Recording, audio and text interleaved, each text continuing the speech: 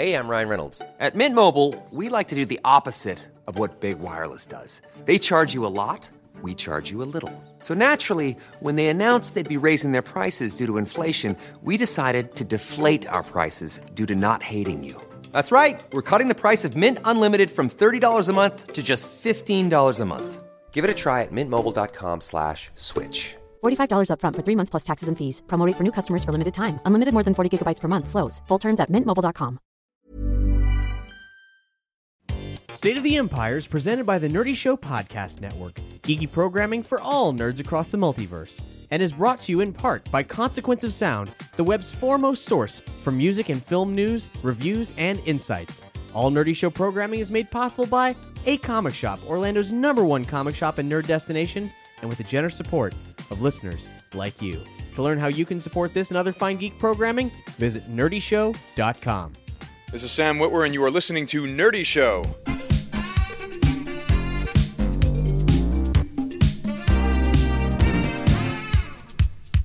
Welcome to State of the Empire, Star Wars speculation podcast where we look for news in Alderaan places. Hi, I'm Cap. Hey, I'm Doug. Hey, I'm Matt. I'm Colin. And this episode is something a little bit different. You'll recall in our previous episode, we mentioned that Colin went on a special journey. I did. A journey to watch the Clone Wars animated series. Yeah, you watched all of Clone Wars and all of Rebels back to back. Yep. Now, Sure did. I've never watched Clone Wars. Doug's never watched Clone Wars. It just wasn't interesting to us at the time. We were very much. I've watched like an episode and a half, and I was like, it's not for me. But that's not. That honestly was my exact assessment when I had started it, and I had actually started it beforehand, and then dropped off, and then Spill. Well, actually, once the announcement that Clone Wars was canon became. Like that they had wiped out all of the expanded universe and that Clone Wars was one of the things that was saved and was canon, I decided that, well, I can actually, handle that now. So I'll go ahead and watch it. You took one for the team. Now, Matt, you're a Clone Wars fan. Yep, I've been through twice. Once as it was airing, and then once I watched it all the way through last year. And you openly admit that there's some high highs and some low lows. Yeah, it's it goes up and down because it's not season long story arcs. They serialize it very heavily. They're supposed to be like old war propaganda films. It's kind of interesting in that way, but it will suffer because of that, as well as have highs because of it too. Before we get going, Colin, you did some kind of thing to generate our Star Wars names. Yeah, I work at a theater, and we had a Star Wars camp, and one of the things that I had the kids do was create their Star Wars names, and first word is your title, and that's based on your first initial, and then we have your first name, which is created by taking the last 3 letters of your last name, and then adding them to the first 2 letters of your first name, and then your last name is based on your second initial. So, I am Senator. Of course. Go to hell. Sonko Organa. Sonko Organa? How'd you get? So you're clearly Alderaanian. Yep. You're like the Imperial Senator who's it's the Imperial Senate. You're not good enough for the Galactic Senate. It's true. I'm not. All right, Cap, this is yours. You are also a senator. Oh, lucky me. Yes, you are Senator Ardka Nita. Ardka Nita. All right. Sounds Star Warsy, yeah. Yeah. Spill, you are Acolyte Ilma Unduli. Acolyte. What does that mean? Sith Padawan. Oh. Yeah, but so I'm related to Luminara though. Good for you. Doug. Oh no. you are Boss. Oh boy. You are Boss Nixdu Nita. Nixdu Nita? Yeah, Nixdu Nita. I did a Star Wars generator back in college, and I still use this name occasionally as a screen name for things. It was based on first name, last name, mother's maiden name, and city you were born in. That is the exact same one. Yeah. It was Spima Alfor. I like That's pretty good. I like that. Mine was Bando Loaded. I like that one. Yeah, you're shooting first. Yeah. That's pronounced cool. fast. It sounds like you're saying load it. Yeah. It's not spelled the same way, but yeah. It's pretty good. I keep the name Bando. We use Bando for because it's close to Lando, and I'm cool with that. Yeah. Why wouldn't you be? Well, all right. So, Colin, I've been catching wind of every now and then your reactions on this journey, and I'm pretty fascinated by what you've learned there, because you came into it with as much skepticism as Doug and I have had on this. And even though it's pronounced canon now, I'm fine just having Matt tell me things because it's really charming and insightful when he does it, but I sure don't like it when George Lucas does it sometimes. So. Yeah, y'all, I mean, honestly, the first season's rough. Even the first 2 seasons are rough. I mean, how many seasons is this thing, Spill? 6? It was either 5 plus the Lost Missions or 6 plus the Lost Missions. Yeah. So it takes a really long time to get into. And honestly, I was not really able to binge watch it because I couldn't watch it. I'm sorry, I'm probably going to do this a lot and step in real quick, but I think it is one of the hardest shows to possibly binge watch because it is so heavily based on individualized 3-episode arcs, then 4-episode arcs that have nothing to do with anything that you saw in the 3 episodes prior. Yeah. They're all very serialized, like, part 1 of 4, part 2 of 4, part so they're like tiny films. Yeah. And yeah. And then they focus on different characters. So sometimes you might not see Obi-Wan for half a season because we were doing a Plo Koon and Anakin story, or we were doing an Ahsoka and Barriss story. So like it's not a show I think meant to be digested all at once. It's meant to be a show digested as, at the cliffhanger. Tune in next week to find out what happens to Ahsoka as she hangs off the cliff. So it's not the kind of show where you could say, "Hey, only watch these 10 episodes and get the gist of it." Nah, correct. It's really it would not. be more like watch these 5 serialized arcs in different seasons. Yeah, I mean there's some really, really good stuff in this, and honestly, I am a better Star Wars fan for watching it, and not only just by like not like in the sense of putting myself through it, but in terms of like You're such a martyr. yeah, no, in terms of it has helped inform the way that I should feel about the characters now that this is truly the canon and the backstory of what these characters are going through, and like what is happening with Anakin and Ahsoka specifically in Rebels. If you are watching Rebels, you need to watch Clone Wars. Truly, I the end of the season finale of this second season of Rebels touched me exceptionally. Like, it cut deep. And like I was in tears at the end of that episode, and I do not think that I would have been had I not seen Clone Wars. Well, I was very impacted by it, but I was not in tears. So maybe you're right. And actually, you saying this makes me realize that we said we were going to offer our reactions to the end of season 2 of Rebels in our last episode, and actually didn't end up doing it because we were running over time so much. So we'll have to put that behind the blast doors in this episode. So stay tuned for that. Thank you, Colin. Yeah. No, it was I think that goes to the serialized nature. If you watch Clone Wars, if you didn't even watch Attack of the Clones, you just went through Clone Wars, then watch Revenge of the Sith, you would get that feeling, because Anakin is over the course of Clone Wars is as true blue of like the fucking hero that the Republic needs. Like you know that he's a celebrity in the Republic. Like he is the guy in the front lines that is going to win us this war. And then after 6 years of that, to watch Revenge of the Sith and see it all fall apart, and see also towards the end of Clone Wars, he's dealing with stuff like Ahsoka and just like the war not going the way they want it to, where you see how it all falls apart for him more so than you do than Attack of the Clones to Revenge of the Sith. Yeah, I mean, like it truly, through even when you get into the original trilogy and etc., the journey of Anakin Skywalker is so much more fully fleshed out in that show in a way that really gives you an insight into the depths of that character and what he's feeling. I mean, so much more so than, because you're left at the end of Attack of the Clones and the Revenge of the Sith, like that journey of him becoming who he is, to be Darth Vader, is so, it really is well illustrated through this show. Unfortunately, it is a 6-season show where there are really great parts of it and really not great parts of it. I mean, there are some very you know those first parts of Rebels where it was, it felt like they might have been pandering to the kids and so on and so forth. Mm-hmm. Take that and put it at an exceptionally high level, and that's Clone Wars for most of the season. And once again, I think it's the serialized nature because there were so many different creators of each individual block. You know, they place directors in charge of each one, and like, you know, the tones could be so different, and there is no season arcs. Like, you don't get towards the end. They did do a thing where like the Darth Maul arc would start with the first 2 episodes of the season, and then they wouldn't conclude them until the last 2 episodes.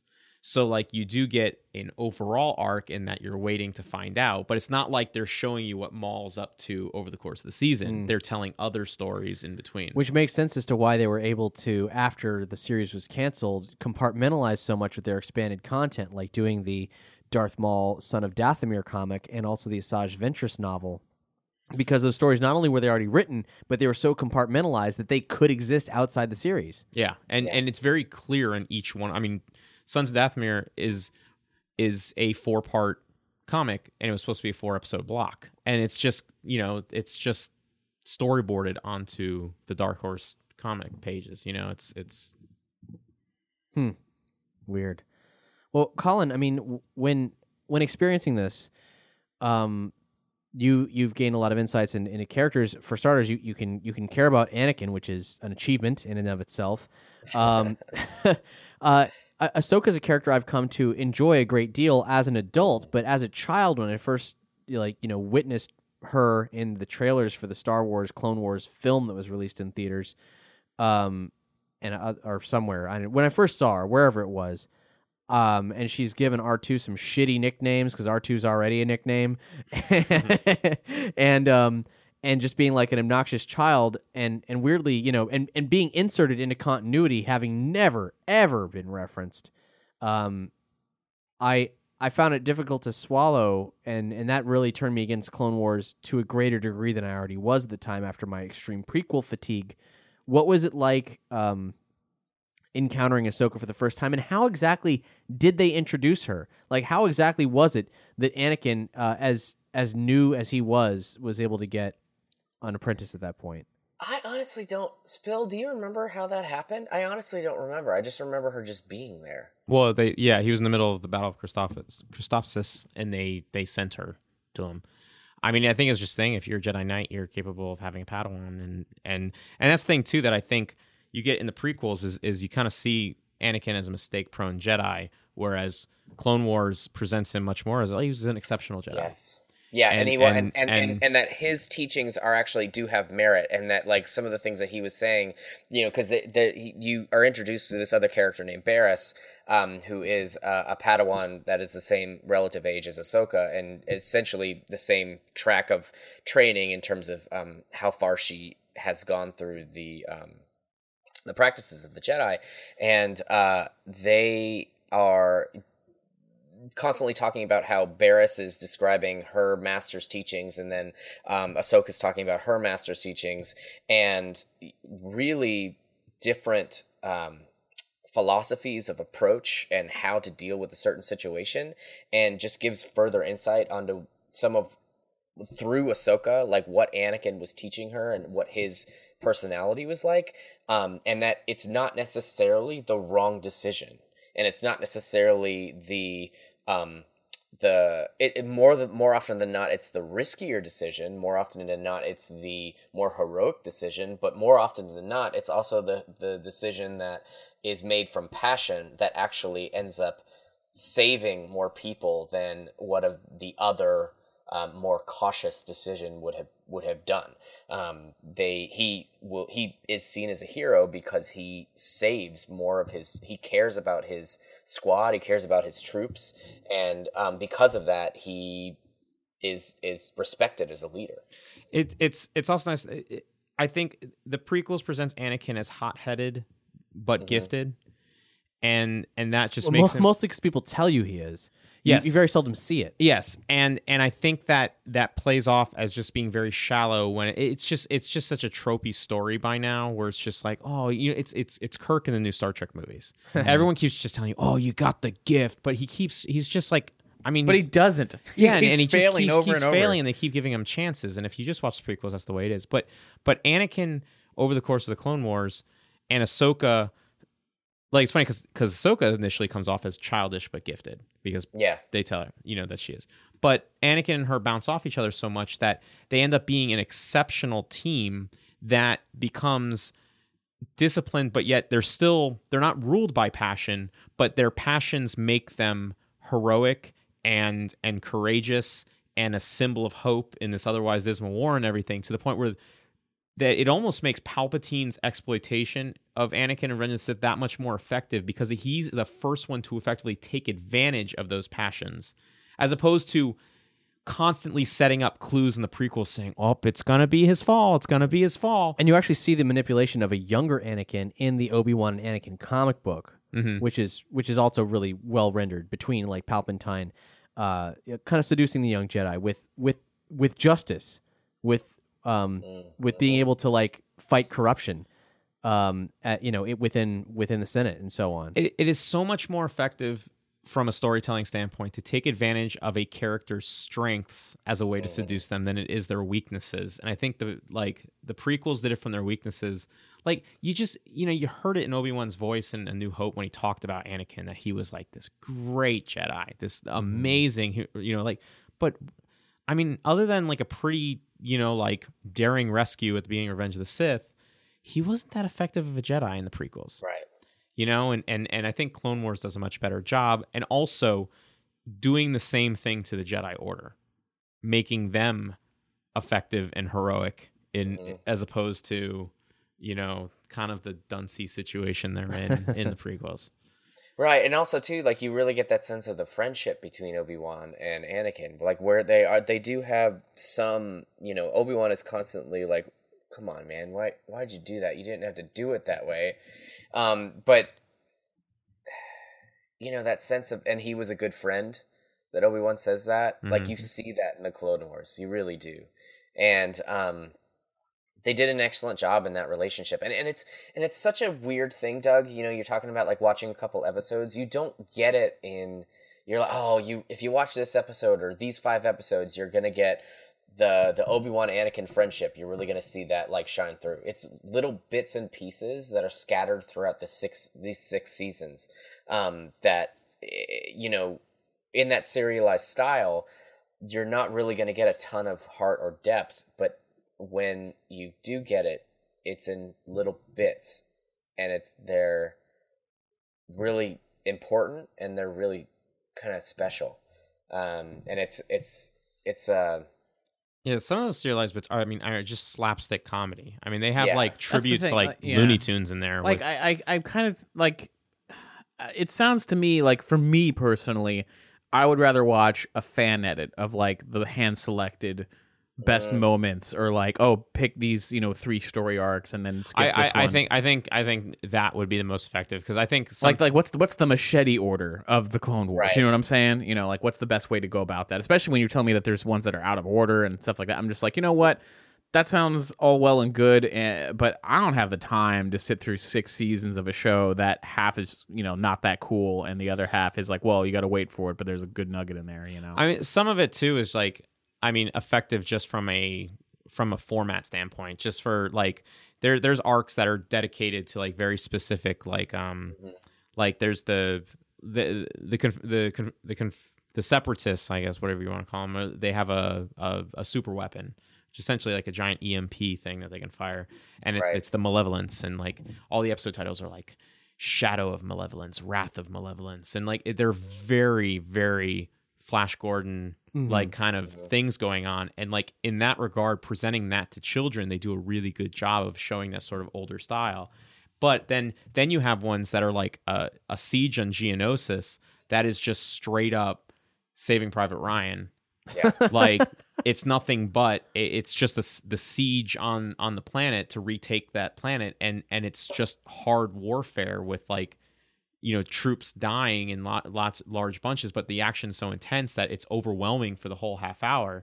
And then like they had an Apocalypse Now type, like going into like having like the only way to take this planet was through ground troops and putting them on the planet, and then like it was just all guerrilla warfare from this like local race that supported the separatists, and then like some of the like the Republic officers were getting like real like, you know, potentially like, you know, making some really questionable decisions about sending troops in, and the troops are like, should we pull a mutiny? like, you know, now like people are like, that's, you know, that's treasonous talk, and like they're so different in tone. It's not like Rebels where you can watch like a story arc progress over, you know, a couple different situations. It's much more like, yeah, here's the Point Rain block. Watch these 3 episodes. You can sit down and binge those, but then turn it off for a while, and then, you know, like go to a different season and watch these 4. That sounds so problematic. Yeah, but I'm interested though. Like if there was a list that say I recommend this order grouped like this, I would check that out. But otherwise, I don't have the patience to sit and just marathon it like is there that. even like a block that you would recommend of, hey, for anybody who wants to see what the best Clone Wars has to offer, what 3 or 4 part story arc would you recommend? Well, yeah, but the thing is that like I feel like those are so much later into the series that it feels like you're not going to understand the gravity of what you're seeing without having a point of reference. Because if you want to tell me like if the best one for Anakin's mindset, like making him, you know, heroic here, I would probably go with an arc that actually was based on a comic that they adapted into. Is the Slaves of the Republic one. Do you remember that, Colin? When they there's one, and then Anakin becomes like the concubine to like the queen of this slave planet, and of course he's already been a slave, so he's horrified by this prospect that he's like re-enslaved, right? And you know, Ahsoka has to experience what Anakin's been through, and like it's pretty brutal at times, and you know, Obi-Wan the same thing, and like they kind of get an idea from where Anakin's coming from, and so like that's great, but if you didn't watch the progress that Ahsoka had made over the years into maturing, I wouldn't necessarily think that block is the preeminent block that you should watch. Mm-hmm. So I could probably make a list. Like I think Colin and I could probably like maybe beginner's guide to Clone Wars. Like, if I mean, I'm sure people have done similar things, but if you guys did it, I would really trust it. If State of the Empire could publish a list of like, hey, here are our 10 essential or top 10. I think we could do that, Colin. Yeah, I bet we could boil it down. I mean, but that's also too like, you know, there are things in there that I would probably put in there that you would hate. Probably. You know, I mean, there. We'll vote. Yeah, I mean, because there are episodes in this series that like are really, I mean, the whole idea of the Force Ghost and how to overcome death essentially like is really well explained in the Clone Wars. No shit. Yep. I didn't know that. Which one? You're not talking about the Mortis trilogy, are you? I'm talking, where Yoda goes to that. Okay. That's Lost Missions. That's fine. I was worried you were talking about the Mortis one, which was billed as a huge thing, and I despised it. Although the expanded universe incorporated in Luke's era really well. What is it? I'm curious. They encounter this, was it an object in space? Or they just black out in space? Yeah, I think, I'm not... They black out and end up in this sort of like extra dimensional area, which is basically like the pure Force. Essentially, just a very strange planet where only 3 living beings are living on it: the Father, the Son, and the Daughter. And the Son is the sort of embodiment. I thought you were going to say the Holy Force Spirit. I was going to be like, no, we can't go there. This idea came from George apparently, which concerns me. But like. And it's not even that bad because a lot of people just took it immediately. Oh, the Son is the embodiment of the dark side, and the Daughter is the light side. But that's not really what it is. It was more like the Son was more the embodiment of like power and passion, and the Daughter was the embodiment of like enlightenment and serenity and meditation and that sort of things. And compassion, yeah. Yeah, and then the Father was just sort of the, you know, the I guess the living force. And like Anakin being there, like they brought him there as the trial for him of the chosen one. And essentially, like over the course, things happen to throw the Force out of balance between the 3 because of the presence of them there. And like they end up having, you know, they come into conflict. There's some deaths, there's some resurrections, there's some crazy shit that goes on. This is like some weird ass Greek mythology shit going on. Like not even Greek, it's just like some real cosmic mythology on what the Force is. And then, you know, no spoilers because, or I mean, you know, they're not spoilers anymore because it's been out for years, but When all is said and done, they wake up in their shuttle like nothing's ever happened, and they just lost like a few hours, according to the troops that come to pick them up. And only those three remember it happening, or Anakin remembers it happening. Yeah. But also at the same time, though, like it's revealed because it like, you know, we were talking about in the previous episode about force premonitions. Like it is in that episode where it is clear. Is that revealed to Yoda, or is that in that other episode? Because they're very similar. That like you see the shadow of Darth Vader, like you see the mask of Darth Vader. Actually, in both of them, when Anakin loses control of himself in Mortis. At one point, when he makes a strike with his lightsaber, it's Vader striking. And then, like, Yoda does see Vader in his vision quest, like, about figuring out... that's the one that Liam Neeson actually voiced Qui-Gon. Wow. Which was cool to go back. That episode is awesome. Because that episode originally, awesome. Revenge of the Sith, there was a scene with Liam Neeson, his voice communicating with Yoda on Polis Massa and introducing himself and being like, "Yo, Yoda, like I've found out, you know, very convenient timing. I figured out, you know, right. you know, everlasting life, and let's do this, you know." But much better, you know, it was cut, and that disappointed me back, you know, way back in 2005. But doing it in Clone Wars, where Yoda's been doing it for a few months now, is much better. Also, Yoda goes to the Sith home planet. Korriban? Moribond. Oh. Because Lucas decided to rename it. Oh. Yeah. And charming. I know, and even though it looks exactly like Korriban, and he does meet Tatooine, Dantooine, what the fuck? I don't know. Whatever. Just get it out of the typewriter. You know, Yoda meets the Force Ghost of Darth Bane, voiced by none other than Mark Hamill. It was Mark Hamill's return to Star Wars. That it was amazing. Darth Bane, he was good. Oh, that's so good. Yeah, so there's things worth watching. Yeah, I mean there's an entire 4-block story arc of a Imperial trooper that has a malfunction with his chip, and he starts to figure out, you know, the Order 66 and the conspiracy and everything else. Yeah. And it becomes the code name they gave it was it might have been one of the episode titles too, is The Jedi Who Knew Too Much. And it becomes like a spy thriller. Yeah. You know, so they do things in different tones. And that is what led into what was Captain Rex and his crew being able to be in Rebels, right? Also Ahsoka leaving the Order too, kind of. Because that was her first disillusionment, was the Republic's heartless disposal of this, you know, trooper. And then, you know, there ended up being some terrorism plot, and she got very disillusioned with the way the Jedi Order was going, and she left, and unfortunately canceled too early in one of the unfinished episodes, the ones that were just the animatics. Mm-hmm. Anakin, which Colin, you should watch those, are on YouTube. Anakin, there is a moment in the middle of their mission. The rest of the mission is just, okay, this is kind of interesting, not really, where Obi-Wan sees Anakin looking pensively and starts to ask him about Ahsoka and how he's feeling about everything.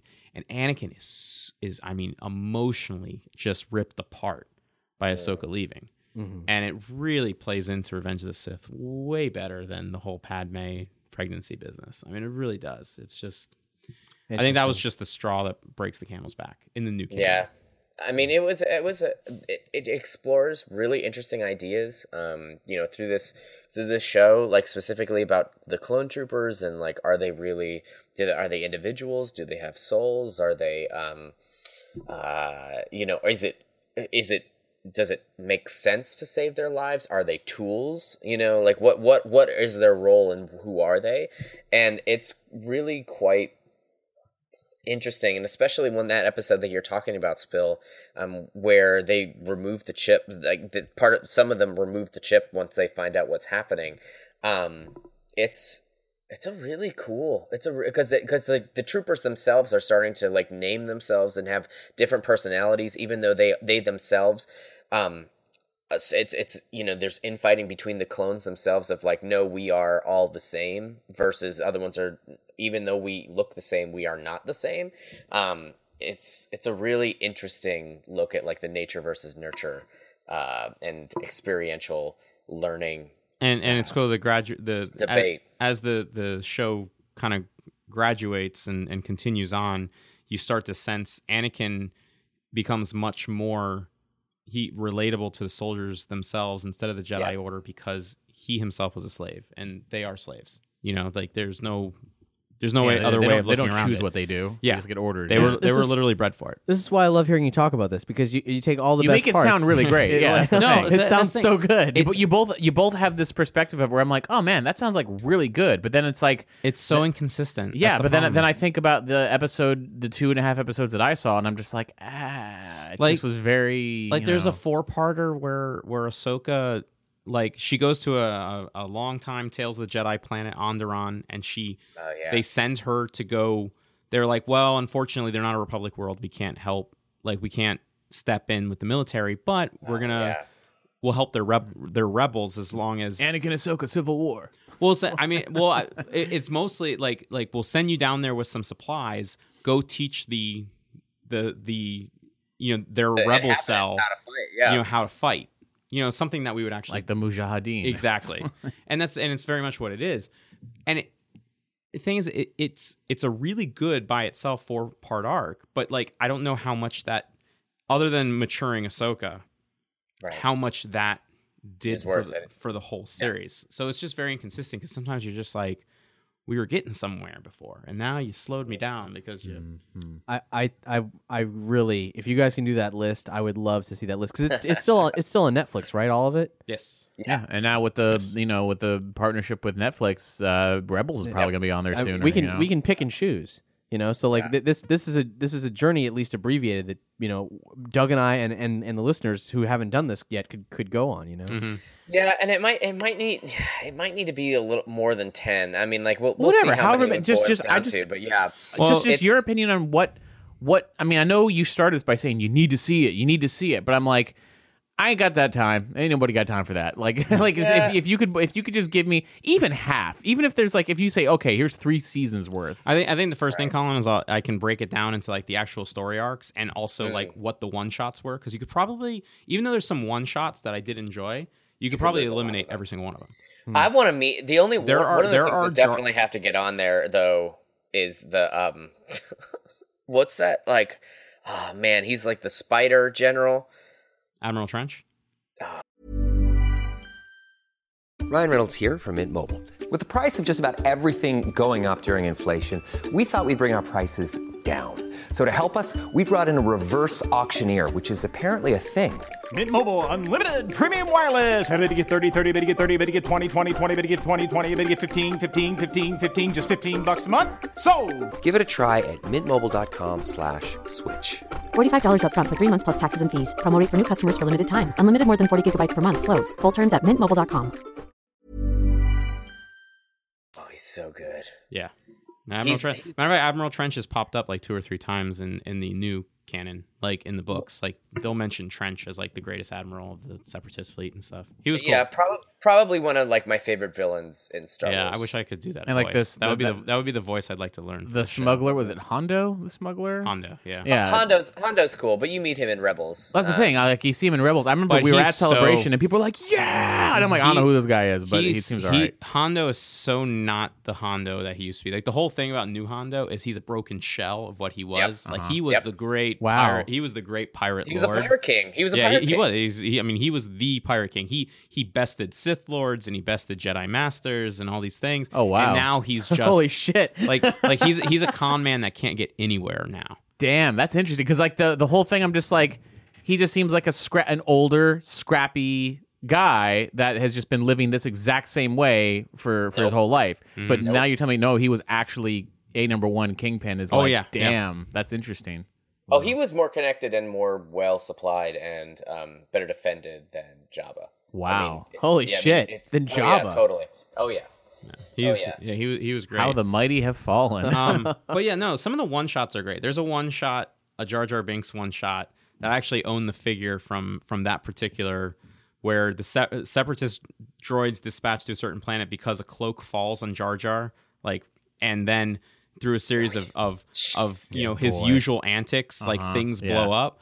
The droids are convinced that they have a Jedi in their midst. Oh my! And so they're trying to kill this Jedi, and he keeps on like bumbling things up. But the whole thing is obviously. I already told you he's force sensitive, so this whole thing is basically true. They are dealing with something that's beyond. So the episode's called Bombad Jedi, and the figure's called, you know, he is the Bombad, you know, Jedi. And I'm gonna have to watch it just for this episode to put it into the hard truth update. It's so obviously because it's canon now. A send up of slapstick, like Looney Tunes Merry Melody cartoons. Like you could tell it was just like a love letter. And it's like, I love that episode. It's like my favorite individual episode just for content purposes, but it's a terrible episode. But is it like when Laurel and Hardy would get like flour on them and people think they're ghosts and shit? Like that kind of... they, like these droids, like they're convinced that they have a Jedi in their midst, and by the end they're just like, we give up. Like they can't best this stupid Gungan. And also, but the thing is like halfway, like it's not just him fucking up, it's also Padme taking advantage of that fact and then like sort of pitting the separatist envoy like against that, you know, thinking that it's cleverly done, and you know, it's cute, and I actually think the cloak draped over him was very adorable. So like, you know, him faking being a Jedi. Yeah, I mean, it's also too, like, you know, you mentioned the whole Ahsoka thing, and I still contend that Ahsoka has to die, like she just has to, but you have to. Yeah. Technically, we all got to die sometime. You leave Ahsoka out of this. Yeah, and I understand why people, you know, are so obsessed with her character and how much she, you know, because they grew up with her and all that kind of stuff, and I completely understand that. And I grew up with Han Solo, but she did give, I truly, and I'm serious, I really don't think that people should be watching Rebels. I mean, like, you get it, you understand it, but, like, you really should not be watching Rebels if you have not watched the Clone Wars. Like, there are so many deep-cut references. It would be like watching Empire without watching A New Hope. And I'm serious. See, Colin, but I'm going to throw this out there. The first Star Wars movie I ever saw was Empire. Like... Okay. Like, no, I mean, like I said, you would enjoy it. You'll enjoy it, but will you get everything? No, not everything. But there is a universality to things. Like, I think that's why Star Wars works. I mean, I feel that my feelings don't go as deep as yours do because I haven't spent the time on it. But I still like the gravity of it isn't wasted on me. You know, like. Right. And I guess maybe is this a good opportunity? Well, I mean, the whole thing is you watched out of. I saw episode 4 in New Hope before I ever saw episode 1, so you know. It's like... I mean, should we open the blast doors here and talk about like the Rebels finale since that's what may as well. Yeah, let's go to it. Let's get into it. Open the blast doors. Open the blast doors. We opened the blast doors and Colin he went spiraling out through the blast doors. Turns out we're on a forest moon of some kind. That's right, yeah. The forest moon, yeah. Yep. That's with fucking crickets. They grow them big there on Endor. So we're going to talk about Rebels now and our reactions to everything surrounding the season finale of season 2. Man, it was incredible. It was Darth Vader and Ahsoka finally face off, and man, they do it on Malachor, which is a big deal for reasons addressed in the spoiler section of a previous State of the Empire. It was very impressive. I was absolutely all about the whole thing, and the fact that Kanan is now like a blind Jedi, like satisfying that whole trope of like the blind kung fu master. Do you think he's going to be permanently blind? I do. Yeah, especially Dave Filoni on May the 4th tweeted what looked to be a mask. So it looks like that might be what he's wearing. Wow. Mm. Yeah. Looks partially designed kind of on the Jedi Temple guards, which is an interesting, you know, with that sort of revelation from previous episodes that the Inquisitor used to be a Temple guard. Yeah. Like, now is he going to be blind, but he's going to use the Force to see, so he's basically not blind? You know, like is he going to be? Sure. That's the thing. Like he's going to be Daredevil in he's Star Daredevil. Wars. Yeah. Blind warriors are hot right now, so I think that'll work. And what a great finale.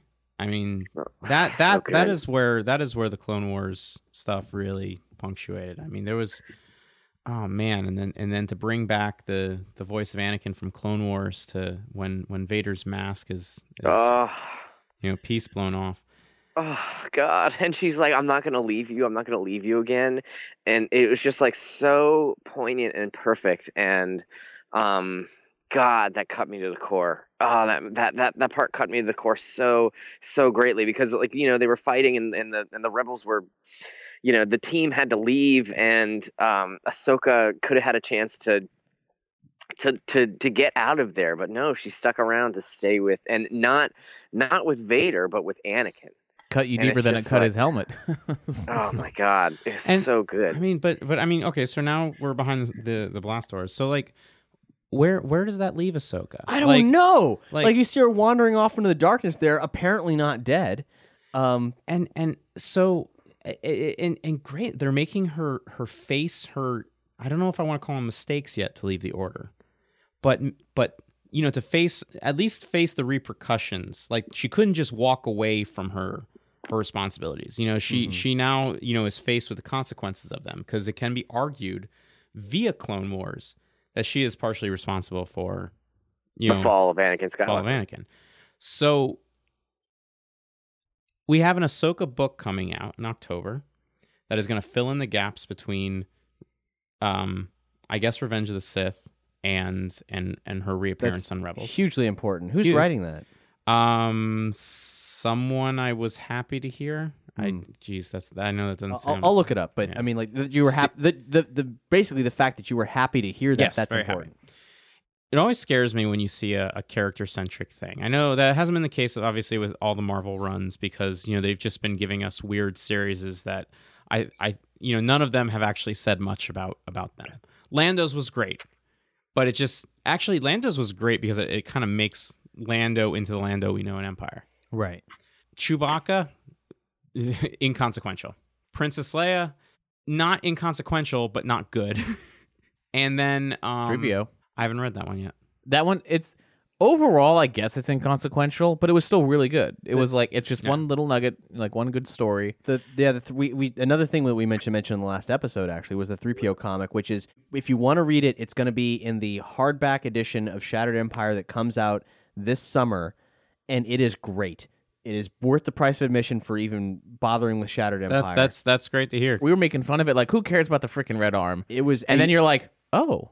Well, that was good. I feel it's the single best issue of Star Wars published by Marvel since they reacquired. Amazing! Holy That's shit! I can't wait. Wow. Yeah, it is so. I would find it hard. Good. I would find it hard to argue that, and I was the biggest champion of the Lando comic. So yeah, it's hard to argue against that. I mean, Lando's the best story, but that's the best single issue. Yes, definitely. I would. Yeah, by far. So I always get worried when they, announce series is based on characters because, sometimes there's death. And, the Han Solo comic, like, they've already talked about how his death has sort of influenced, like where the direction they wanted to go with it is. And then now the Ahsoka one. I don't think Ahsoka's going to, I do think Ahsoka will eventually die, even though I don't want her to. But I also think this means that Ahsoka's in for a large transformation. And what I fear about that is that she will eventually return as some sort of fallen Jedi thing? Fallen, yeah. Or as Snoke, perhaps? Oh, stop it. And by the way, it's by E.K. Johnston. Oh, that's right. And the book's just called Ahsoka, and it comes out October 11th. October 11th. Order through Nerdy Show. Yep. Damn straight. I can't imagine she comes back the same, because I don't think... But how could she?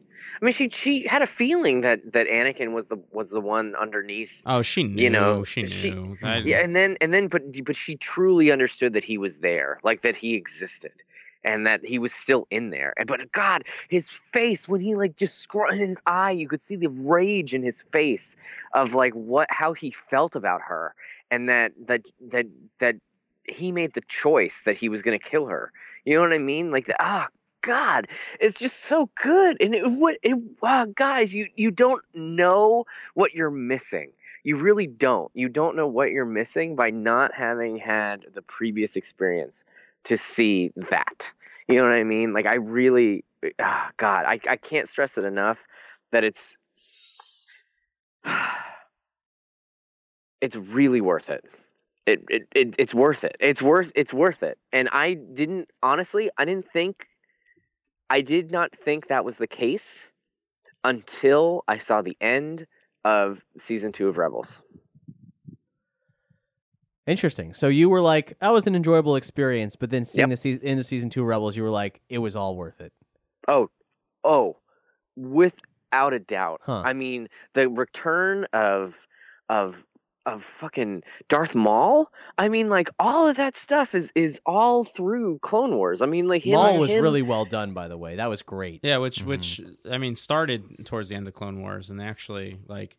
I mean, it's funny that character was never actually done the justice he deserved until Clone Wars. It's funny. The only other piece of Darth Maul media prior to that I ever enjoyed was actually not a story that took place from Darth Maul's perspective. It was a Darth Maul book, but it was Shadowhunter, in which it was from the focus of two people being hunted by Maul. So he is a threat rather than, like the actual, so that was good and a good characterization of him. Like instead of just being with him, he's, whatever. But like the Clone Wars show, like he actually gets some fucking character arc. I mean, it's good stuff. And I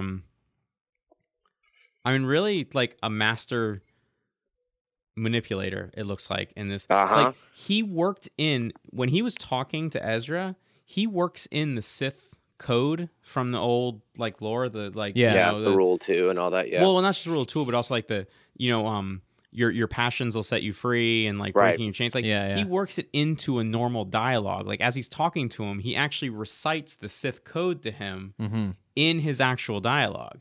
So it's like Ezra would never suspect that this is anything but good advice. Exactly. Like, he's feeding like all 4 lines to him as separate. And Ezra says he's like, I trust him. Why don't you? It's like, Jesus Christ, kid, you met him like an hour ago, and you're already like seduced by him. You know? And then when he reached out his hand to him to grab him, and you're just like, no, Maul's not gonna do it. And you're like, no, Maul did. He's like, that was the final. Like, I think he's got him now. I will say, Kanan probably like relented a little too much on, and so did Ahsoka, on just being like, all right, fine, enemy of our enemy, like teaming up with Maul. But but at the same time, like this guy has been left in obscurity for years, and but according to Clone Wars, he almost brought the whole thing to its knees. But he was in the but if you think about it though, Spill, like in the Clone Wars, like he was in the shadows. Like Darth Maul was not one of the ones, like he was the one who was running the show, but he was mostly the one who was dealing with the Mandalorians and trying to make that whole situation happen. But Ahsoka was well aware of all that. Yeah, that's okay. That is true. I mean, Maul killed Obi-Wan's lover. Yes, he did. Very tragically. But yeah, and then and also too, like in one hand you hold the gold and in the other hand you're holding the shit. Like with Clone Wars, you have this is that really an old interesting saying from the. Is that an old Sith saying? One hand you hold the gold, the other hand you hold the shit. In one hand, it's just like because you have that stuff with Darth Maul and it's really great, and that's that stuff. I mean, at first it's like, oh really? Well, this is what we're doing, and then they're like it's good, but then you have all of this stuff with his brother, who has the worst name in Star Wars, Savage Opress. Oh God, it's so I remember when it was announced. I was there. It was awful. It sounds like a joke. You could hear the eyes rolling. Yep. Oh, it just sounds like a joke, and it's not great. And like but like the stuff that they explore through that is good. They're dealing with the witches of Dathomir, and like they're dealing with Count Dooku, and Savage is Count Dooku's apprentice, and so it's like apprentice against apprentice at times, and it's a really interesting. It is an interesting story arc. You have to but those bits. You could probably get a paragraph, or maybe like if you watched an hour of it instead of watching, I don't know, 5 hours of this story arc, cutting it down to an hour so that we would actually, get the good bits of it. But, I mean, like seeing Darth Maul in Rebels, I was like, oh fuck, I thought they fucking killed. Oh shit, that's amazing. Because at the end of it, he's fighting, him and Savage Opress are fighting in one of the coolest lightsaber battles that I've seen, including Duel of Fates. I mean, yeah, I guess Darth Maul is just involved with all the coolest lightsaber battles. Well, that's true because he had with Emperor Palpatine in Clone Wars. Yeah, Palpatine versus Maul and Oppress was actually that was very cool. And then even the one in Rebels was, other than the helicopter blades, not a big fan of that. I liked them. I thought they were fun. They don't make sense. And I would have been okay seeing one, but I would like they kept doing it. I'd be okay with one if it just slows their fall. But to have it lift them in the air, it don't make any goddamn sense. I'm sorry. It just I believe in the magic of the Force is one thing, but they're constantly force pushing downward. Then why do they have to have a lightsaber? Like, why do they have to have it spinning? Well, that keeps them aloft. It keeps the hover. No, and then the sense. Force push is like the rudder. You know what I'm saying? Oh yeah. It also makes them a giant fucking target hanging from a bright glowing beam of light. It's like in a dark cave. Where should we shoot them? I don't know. Like the big flashing propeller coming at us. It's like, come on, get the fuck out of here. It's ancient Sith training. I do wonder what because like you guys, I was like, whoa, can they do that? Weird. But you guys' reaction to it was way more immediately no. And so I'm wondering, how did that decision get made? Very. Could it work as a toy? Yes or no? And then boom, that's it. Really cool to introduce a new Inquisitor in the finale. Sort of just like hey. There's more. You don't know how many there are. Exactly, and I think it's really cool that like he's in the midst of an investigation. But like he's in the middle of it. Here's the probably like of all the tumultuous things that happened, like the biggest shocker to me was they killed the seventh sister. Mm-hmm. I didn't see that coming a mile away because I mean they have her doing live Jedi shows at Hollywood Studios every single day, and it's great, and they fucking killed her. Yeah. Wow. Darth Vader dies. Who's the one that lands the blow on the seventh sister? Wasn't I can't. Man. Did was Kanan, it Maul or was it Maul? I'm pretty sure it was Maul because he was like, "Fuck it, I'm killing them all." God, he's good. I just can't wait till the next season when Maul is like. I hope Maul sticks around like a lot as like a potential mentor that he's trying to steal away. Ezra, to where Ezra's torn between who do I follow? Do I follow this guy who's making a lot of sense, or do I stick with Kanan, who I've been loyal to? And Darth Maul can be like, well, you follow him. It's the blind leading the blind. And like he fucked up. And I would love to see a situation in which like they're all reunited in kind, in the sense of like in Knights of the Old Republic 2, you kind of had that gray voice that you weren't sure was completely evil in Kreia, and she's like one of the best Star Wars characters ever. And Maul can be that. He can be that sort of gray voice that you don't realize is getting those things in your head to be, like essentially dark side. Yeah, because he's not Sith. He doesn't like Sith, but he is dark side. Yes. What's interesting is something that they could have done, and they could do in the future, is the Maul Vader fight that we've all that people have always speculated on. Yeah. And now, unfortunately, I mean, they said the right things in that, like, Filoni said they didn't just want, like, if, because people asked him about it going into the finale, and I remember him saying in an interview, saying, like, we can't just do this for fan service. It has to make sense of the story, and we can't just, like, what worries me, though, is they're going to try so hard to not to make put it that make battle sense. Royale that when it does, if there is a moment where it would make sense, they won't do it because they're afraid of someone going, oh boy, they're really pandering now. But it's like there's got to be an organic moment, I feel, where it's almost the finality of Palpatine winning that struggle. You know what I mean? It almost just like, I think there is a purpose in making it seem like the Empire's plan as put in place is the ultimate evil in the galaxy. Is like, I think he does have a shot to knock off Darth Maul and not just knock him off, but like fucking dominate his ass. As much as I love Sam Witwer in that role, which I just realized because he's voicing Maul again, but he's also voicing Palpatine now too. So he's doing, wow, he's a talented guy. He is, yeah. Man, okay. I guess we'll leave it at that. Unless we have any speculations for where they're going to go with Ahsoka from there. But I don't even know. I don't even know. I mean, what does it mean? What is it like? How do they?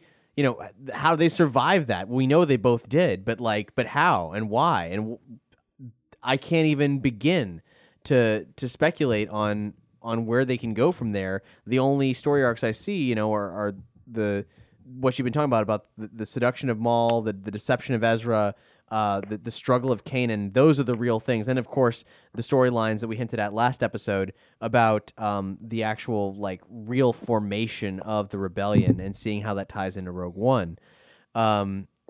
And those are the things that are concrete. But when it comes to Ahsoka and Vader, I have no fucking clue. I don't think we'll see Ahsoka for the first half of the season. I think we'll see her until she'll have a triumphant return until after Rogue One's out. I think that first half of the season will get us some sort of reset on Kanan and Ezra.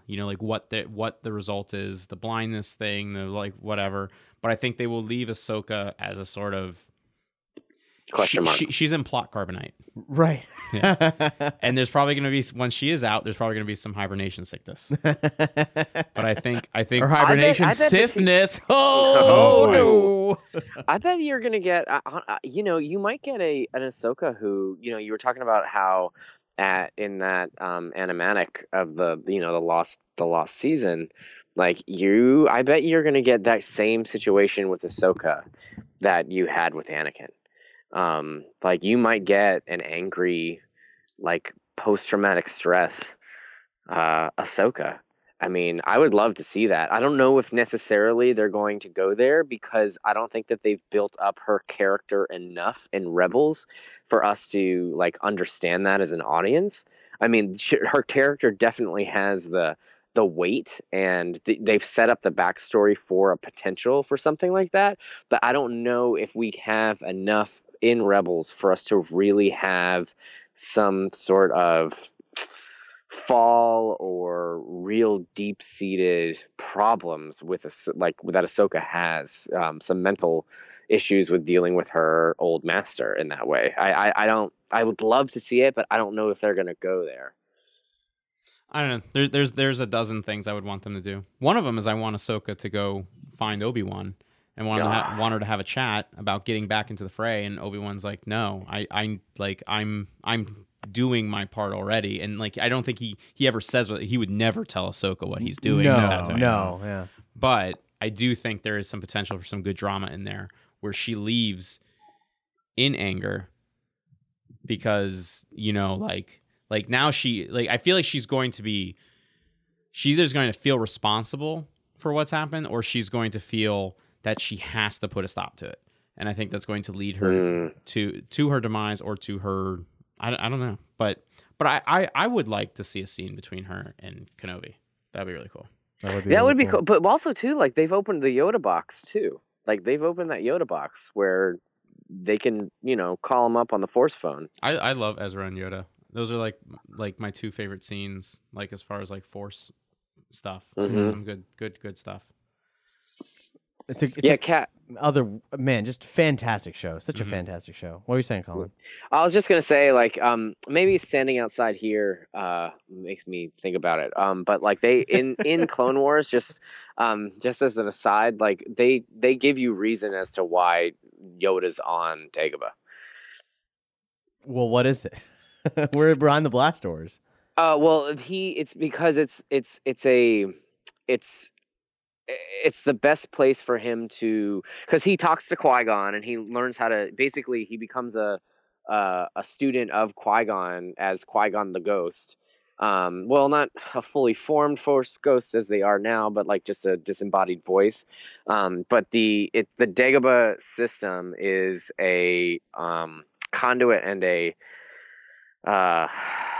spring of the Force, of the living Force. Yeah. So that's why it has hallucination tunnels and so on in it. And why it's so rife with life there as well. Yeah. A swamp is an amazingly rich ecosystem. It sure is, yeah. It was actually in the old expanded universe. It was actually very rich in the dark side, which is actually why he hid there, because it was a shroud for the Empire's agents not to find him. Wow. And, which side of the dark side, there's actually a very specific reason it's a shroud, because that was actually the site of a battle between an extremely powerful Darksider and Lightsider, in which the Darksider ended up dying, but it ended up saturating the entire ecosystem in that dark side. Wow. So, but the Nexus Conduit thing of Lightside actually, to me, makes Dagobah feel a little holier as opposed to a hiding place. It's more of a going with the prequel direction that he had to go and meditate and learn more things. Unlearn what he learned. Exactly. It is nice that it's a holy place as opposed to a hiding place. Yeah. Wow. That's cool. So, I guess that we'll call it here then. And when Colin and Matt put together the must-watch list for Rebels, you will hear about it on State of the Empire, and then also at the State of the Empire Facebook and the Star Wars Spoilers Facebook group, where you should go if you like going behind the blast doors. And remember, State of the Empire and all the shows on the Nerdy Show Network are entirely listener-supported. If you go to nerdyshow.com/support, you'll find all the links you need on how to donate to us directly, subscribe on Patreon, where you can help fund the effort for a bigger, better, badder Nerdy Show Network and get all kinds of perks in return, or you can go on Amazon, and any of your purchases, if you follow through our links at nerdyshow.com/Amazon, will give back to Nerdy Show. So more information on all that at nerdyshow.com/support. And if you don't want to involve money, you can always rate and review us on iTunes. That's totally free to do and very, very helpful for us, being the dominant Star Wars podcast in this corner of the galaxy, at least. Taking us out, we got a track in celebration of the haunting laughter of Chewbacca Mom. Oh, Jesus Christ. Here's another awesome track by movie remix master Eclectic Method. It's called Chewie Tune. Bye, I'm Cap. Bye, I'm Doug. Bye, I'm Matt. Bye, I'm Colin. Somebody get this big walking carpet out of my way.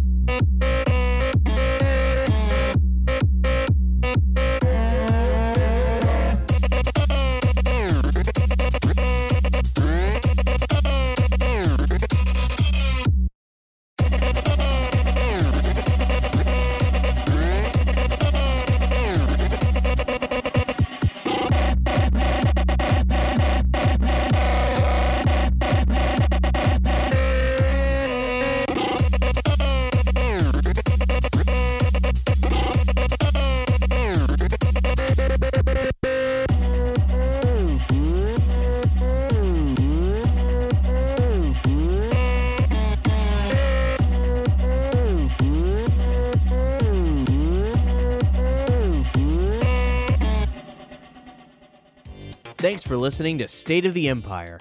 If you like what you heard, please rate and review us on iTunes, like and follow us on SoundCloud and Audio Boom, or subscribe and stream on Google Play. As listener-supported entertainment, we rely on you to keep this and other shows on the Nerdy Show Network alive by telling a friend or funding the network via Patreon.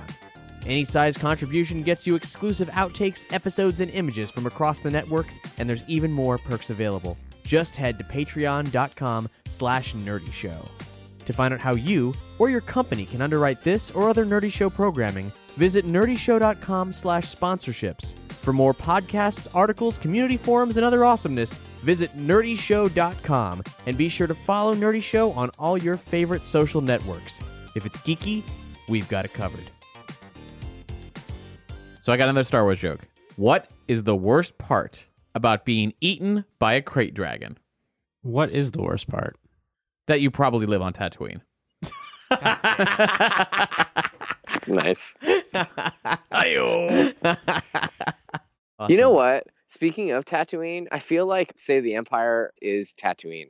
You know, you have like this wretched gem. hive of scum and villainy. No, well, that not only that, but it's like you have this like gem of a planet where like all these like amazing things happen in it. Just no one knows that it's fucking there.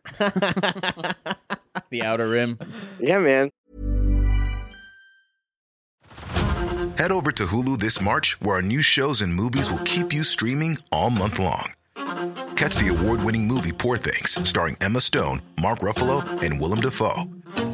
Check out the new documentary, Freaknik, The Wildest Party Never Told, about the iconic Atlanta street party. And don't miss FX's Shogun, a reimagining of the epic tale, starring Anna Sawai. So, what are you waiting for? Go stream something new on Hulu.